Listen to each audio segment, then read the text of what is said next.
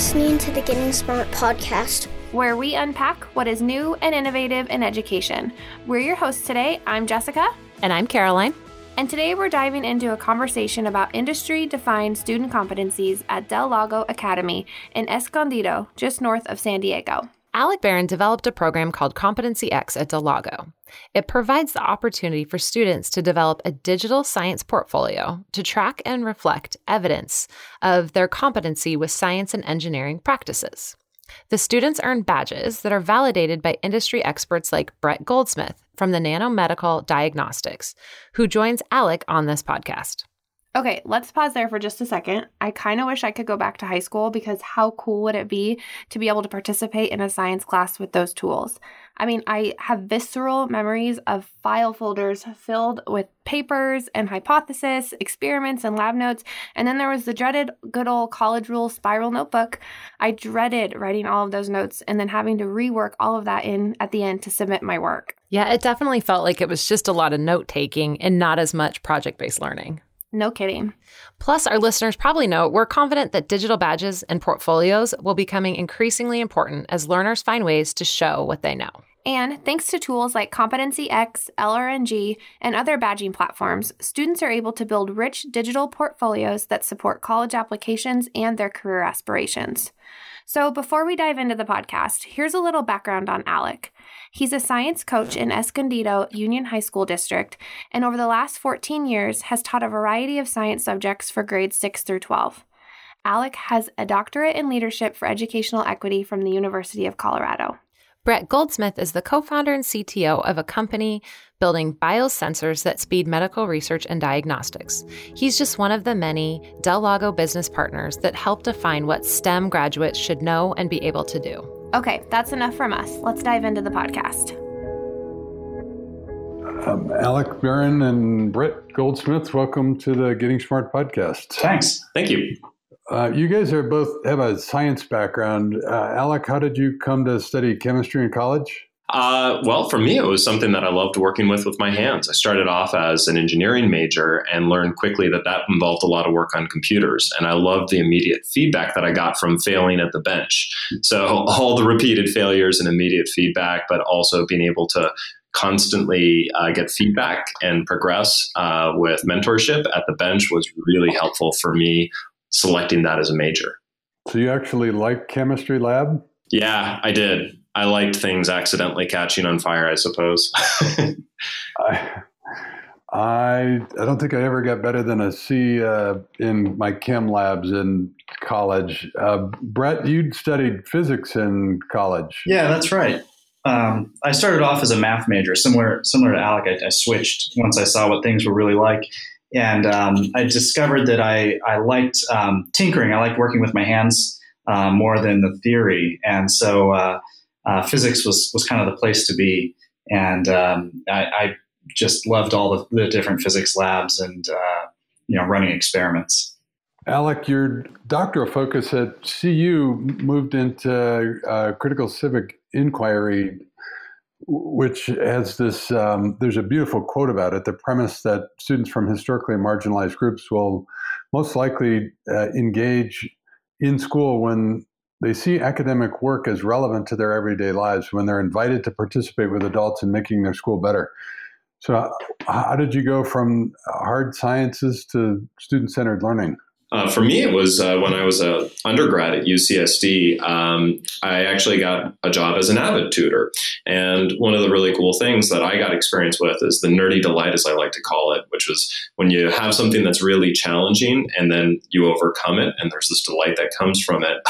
For me, it was building those relationships with students in tutorial groups and the social and cultural factors that influence the identity of those learners and how they progress. So it actually goes all the way back, but I didn't have any of the language to describe that back then. And then a progression to, I worked as for a science summer camp as part of the Howard Hughes undergraduate science enrichment program, where we took kids from inner San Diego and we gave them a bunch of informal based chemistry learning experiences where they got to play at the bench, explore, and discover. And they got recognition for that learning through high school credit. It was that which led me to apply to a teaching program at UCSD as well. And then I worked, my first teaching position was at the Preuss School, which had a real strong focus on coherent aligned expectations for success in the UC system.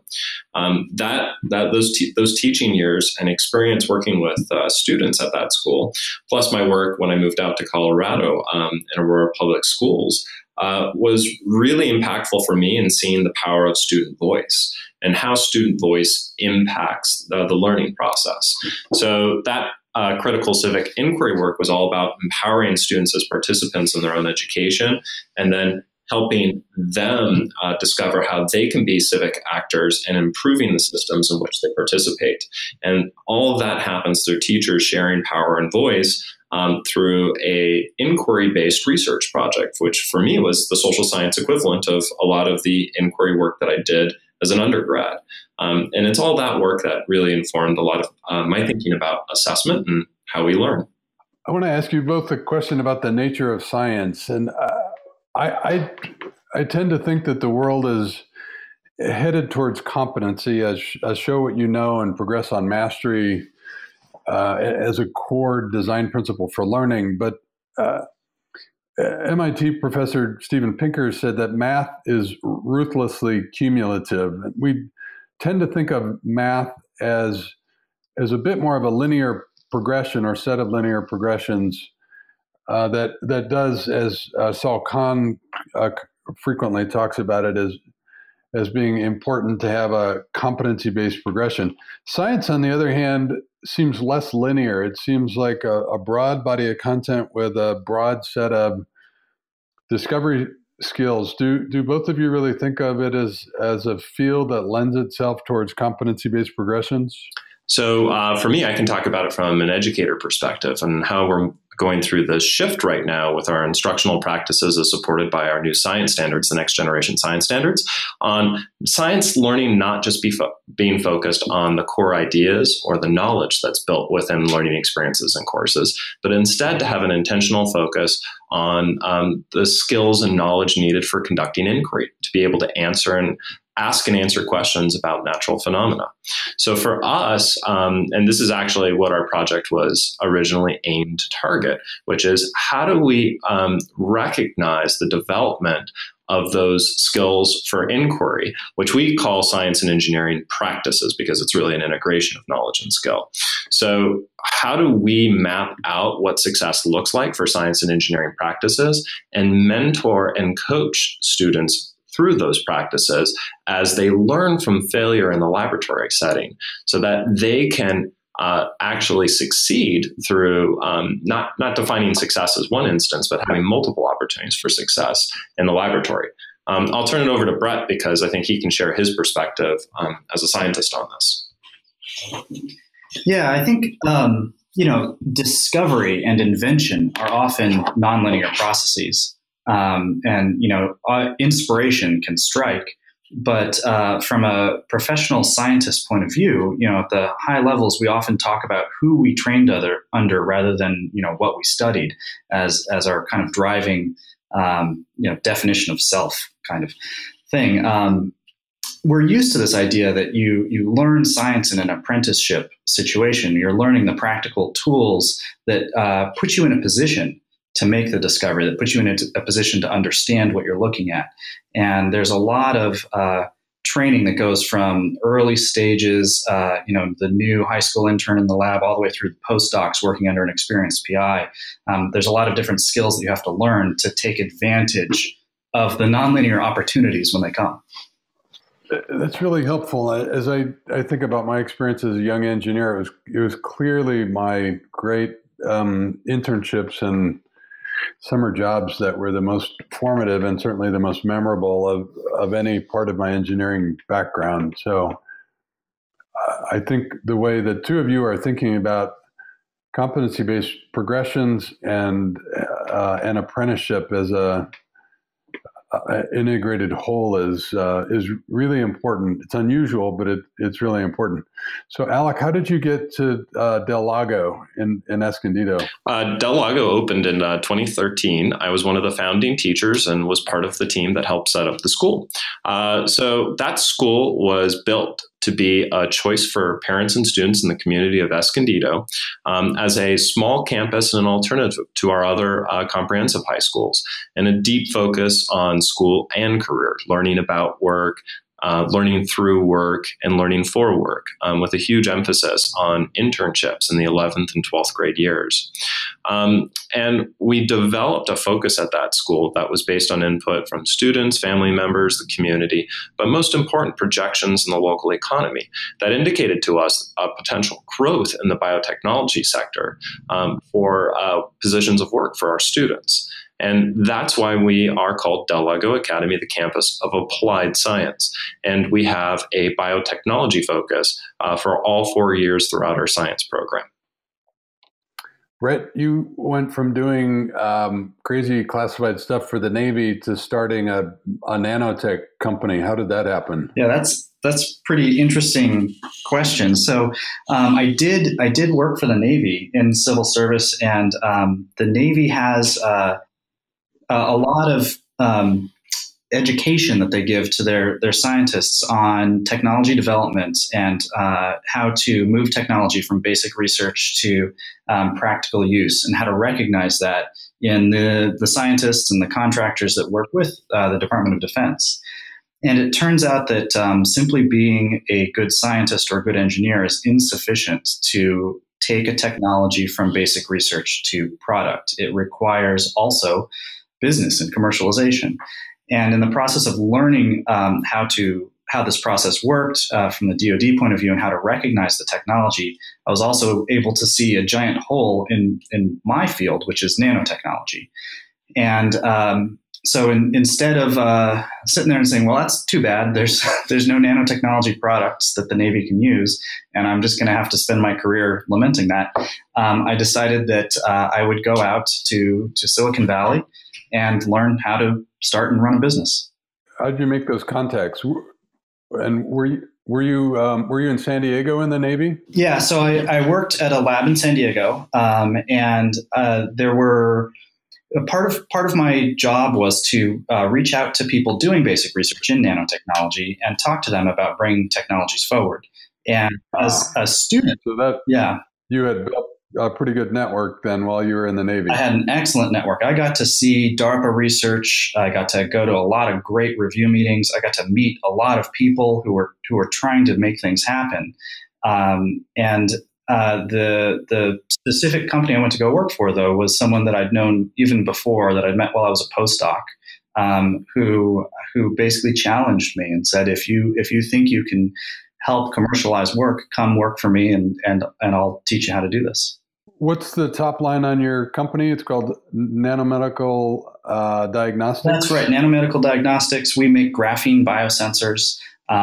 It's a commercially manufactured graphene electronic tool, and it's the first such tool in the world. And the things that we're most proud of are not the technical wizardry of it, but that we can actually make thousands of these things a month with a team of non-PhD scientists doing the fabrication. That, for us, that's the key. That is exciting. When you think about building a team, what do you look for? How do you hire talent, and are current market signaling mechanisms like transcripts, do those work for you? Yeah, that's a good question. So usually I don't look for transcripts. When I'm hiring on staff, we do a lot of face-to-face interviewing. Personality matters tremendously, and ability to interact with the team and work cross-disciplinary. But I also look very closely at what work have people done before. And my expectation is that no matter how junior the person is, that they have some example of a hobby or a project or work that they can show me that demonstrates the kind of things that they like doing, the kind of things that they're good at doing.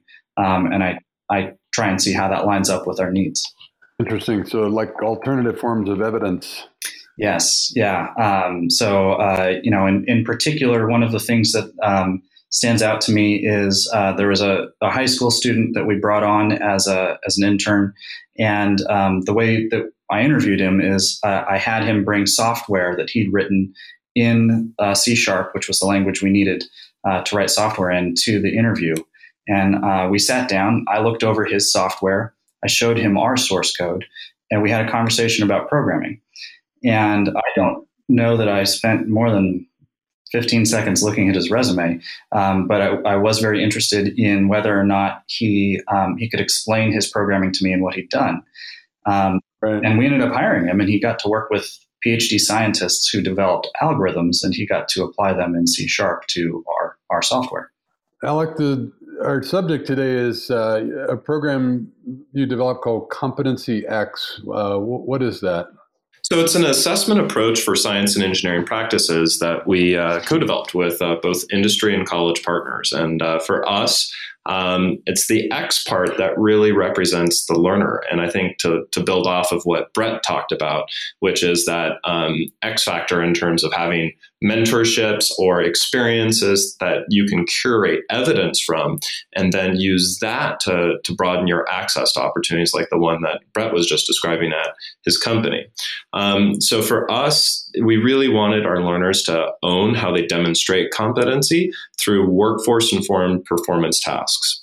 So Brett was actually part of an original team of industry partners that came together to build digital badges as mile markers to map out, not to define steps and not to compartmentalize science and engineering practices, but essentially as indicators of how to grow your complexity with using practices in real laboratory settings. So what the Competency X process looks like for a student is that as they do both laboratory work in the classroom and as they do laboratory work in internships, they curate artifacts from those performances that they're doing into a digital portfolio.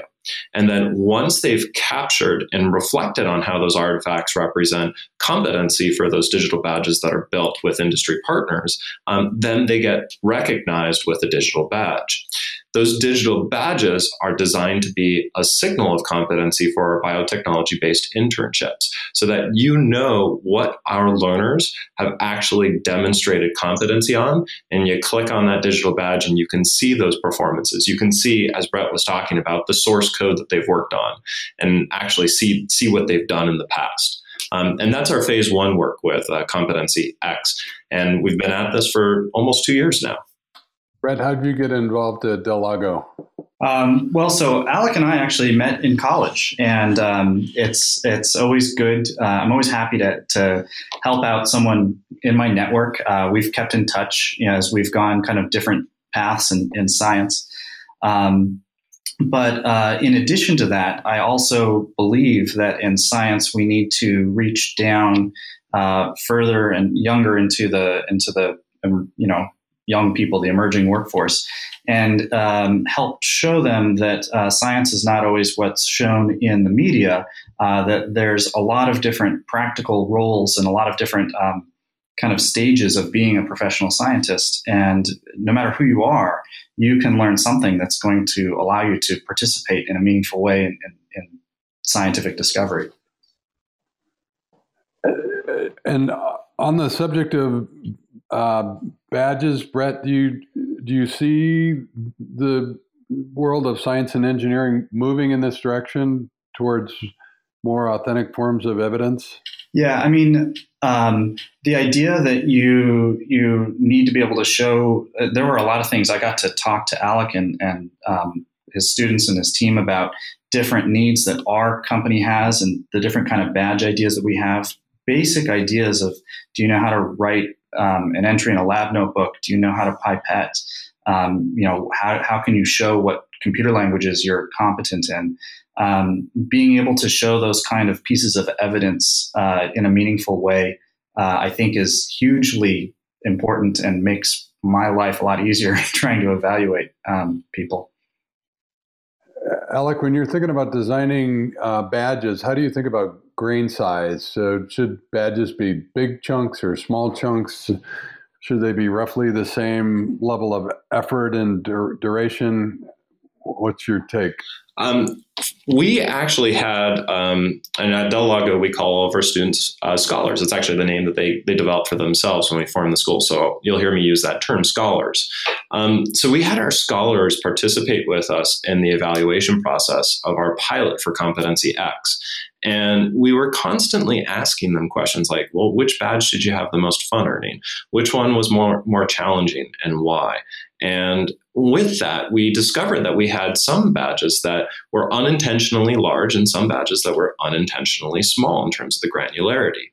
And we actually were comfortable with both of those badges existing within the same ecosystem for our students, because there are some practices that just really require a deep integration of many skills and require performances spread out over a prolonged period of time, whereas others are more discrete and the skill can be developed relatively quickly. Like learning a spreadsheet and how to operate it is much easier to learn than, for example, knowing how to do a standard curve with a spectrophotometer. So for us, we became comfortable with that, but we wanted to intentionally signal to learners what was upfront in terms of trying to earn it. And it wasn't so much time as it was describing the experiences that you would have to curate. And that's how a lot of our badges evolve. Now we're moving to a different class of badges that are focused intentionally on college articulation. And those we're standardizing much more. And there's a lot greater consistency in terms of what's required for students to actually earn those, because there's currency with the college credit that they could potentially earn. So are these badges limited to one academy and just a handful of courses today? How widespread are their use? Well, right now they're being used at Del Lago Academy and within science classes throughout Escondido Union High School District. Those digital badges, though, have certainly gone through a great deal of maturation. And we've learned from how they worked within Del Lago and then through our internship program. And now what we're doing is we've built with faculty at Miramar College, which is in San Diego Community College District, 8 digital badges as informed by the original ones we built that are going to be spread across biotechnology courses throughout our entire county. And those badges are designed to be a competency-based approach for college articulation. So instead of one single assessment equaling the college credit, you would have multiple performance-based assessments as recognized by the digital badges that will be used to earn the college credit.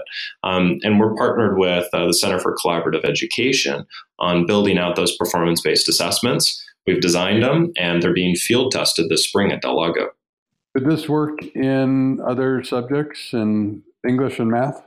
My favorite is culinary. Actually, next week, I'm working with culinary teachers at one of our awesome schools, Orange Glen. And what they're doing is they're building a digital badge for knife skill sets. Chopping matters in the field of the culinary arts. So that one, really, it's our CTE programs that are rich in Escondido that really can use these digital badges to recognize performances that are required for success in those fields.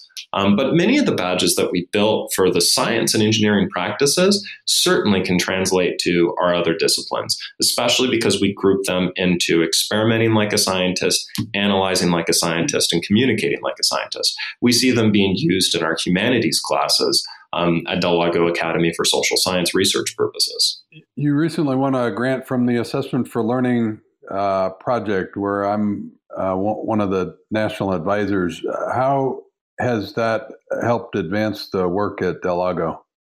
At Del Lago, really what we needed is time to sit down with our industry and college partners to really define what success looks like and to broaden that definition of success from how we traditionally narrowly assess it within classrooms.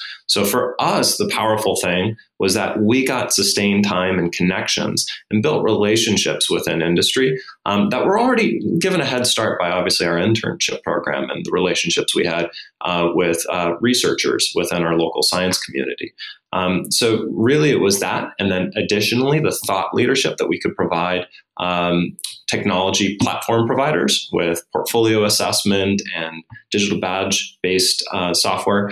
That was really important, and it contributed to that. But the greatest thing that we got from the Assessment for Learning project is the network of grantees. I mentioned CCE, the Center for Collaborative Education.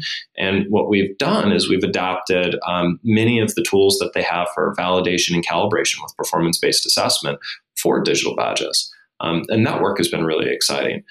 We've really worked with Fairfax County Public Schools on student-led assessment, and we've learned about their work.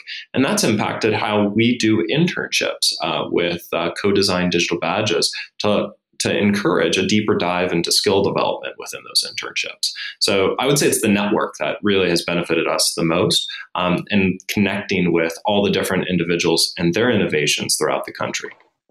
Brett, say a little bit more about how internships are involved in Competency X.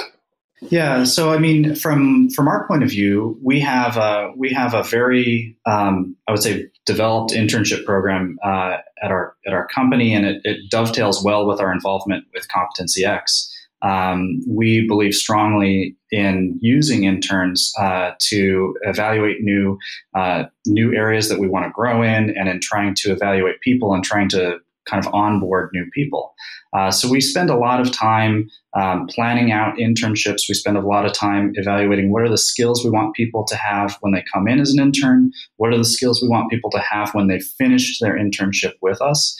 And so the kind of badging system that you see with Competency X transitions over into the workplace, where we want to bring an intern in. We want them to already know how to do a certain type of writing or certain type of analysis or use a certain tool. And when they're done, we want them to be able to also do these other things with the same sort of evidence-based, mechanic.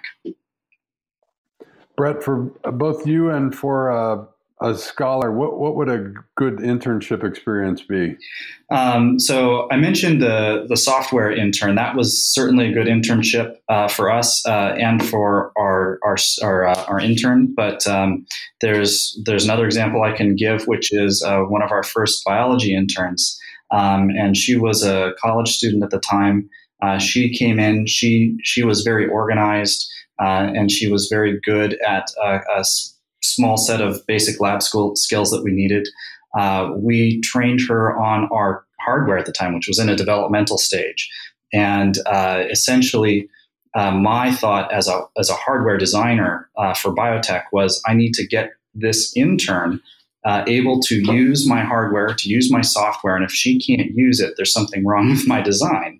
And so by working with her on what was hard, what was easy, we were able to kind of do some alpha development of our product internally, using an intern as a test case user.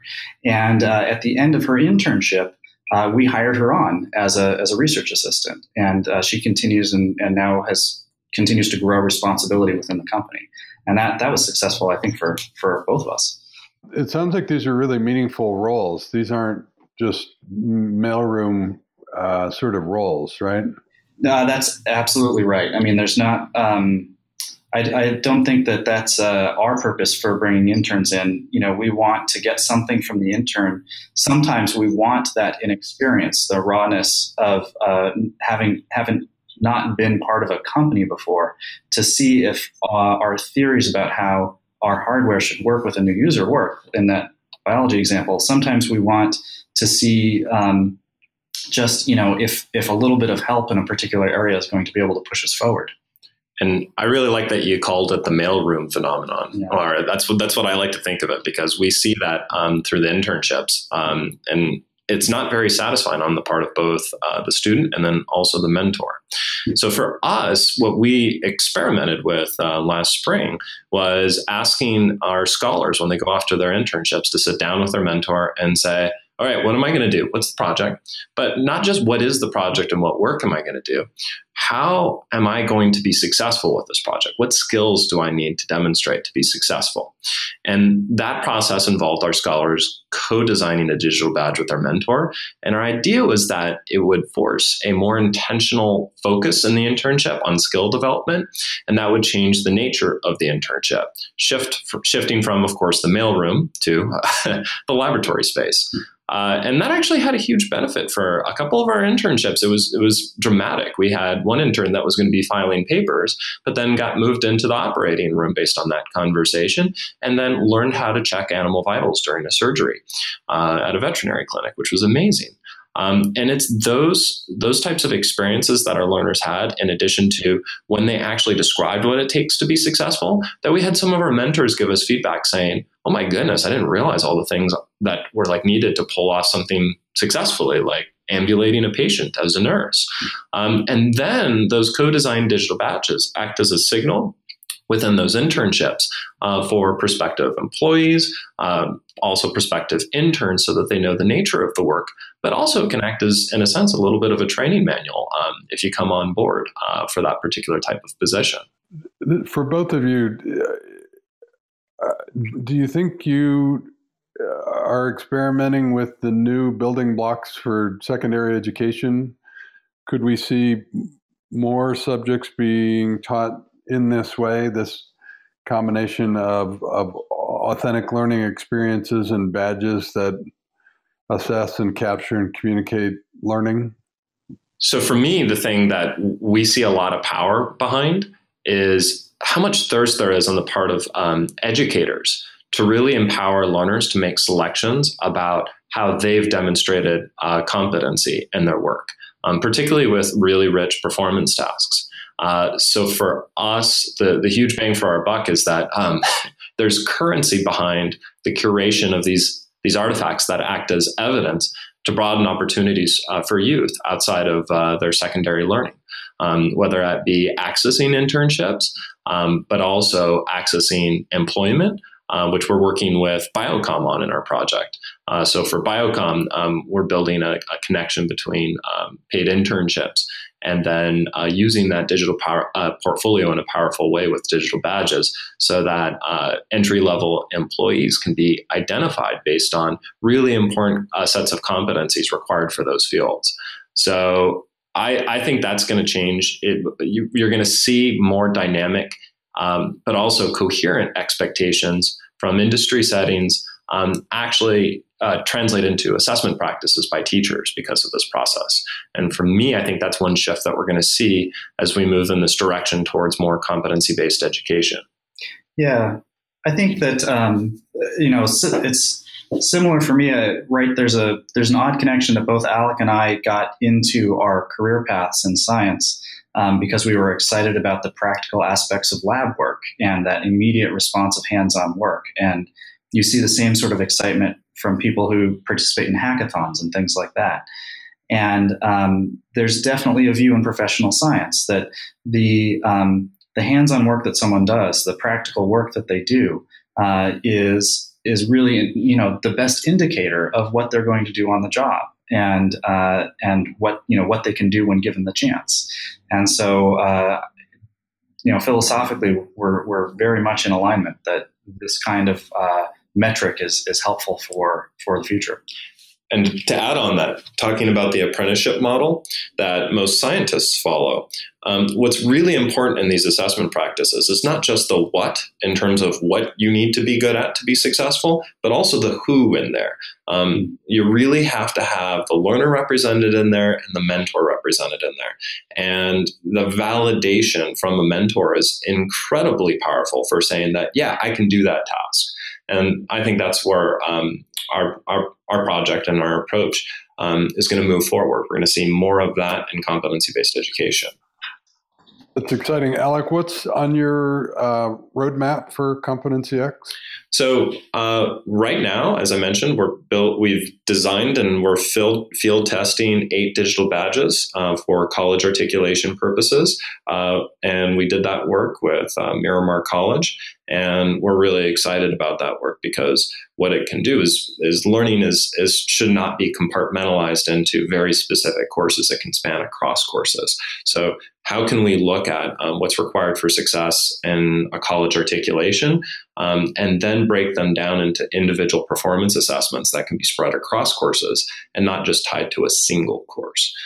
Then there's also our work with Biocom, which is really exciting because for us, recognizing the type of learning around communication, teamwork, integrity, those types of dispositions or non-cognitive skills, depending on what framework you're using, we call them workplace and personal effectiveness competencies. We're going to be recognizing those from both informal learning and contexts, but also internships. And then how do you leverage the learning that happens in an internship at Nanomedical Diagnostics for that next position to say, yeah, I can do these things and I can be successful. It's exciting work to see this intersection between competency and this apprentice-based model, active learning in science. So we appreciate the work you guys are doing and the partnership that you have. Alec and Brent, thanks for being on the Getting Smart podcast. All right. Well, thank you for having us. Thanks for the chat. A big thanks to Alec and Brett for joining us today and for the work that they're doing to advance the future of learning and opportunity for youth. If you enjoyed this podcast, be sure to check out the Getting Smart podcast on iTunes or wherever you get your podcast and hit subscribe. We'd love it if you rated us as well. It helps us get better and helps your friends find us. And to stay up to date and feed your brain with daily content around the future of learning, check out gettingsmart.com. You'll find a blog for today's podcast as well as a ton of other resources. For the Getting Smart podcast, this is Caroline and Jessica signing off.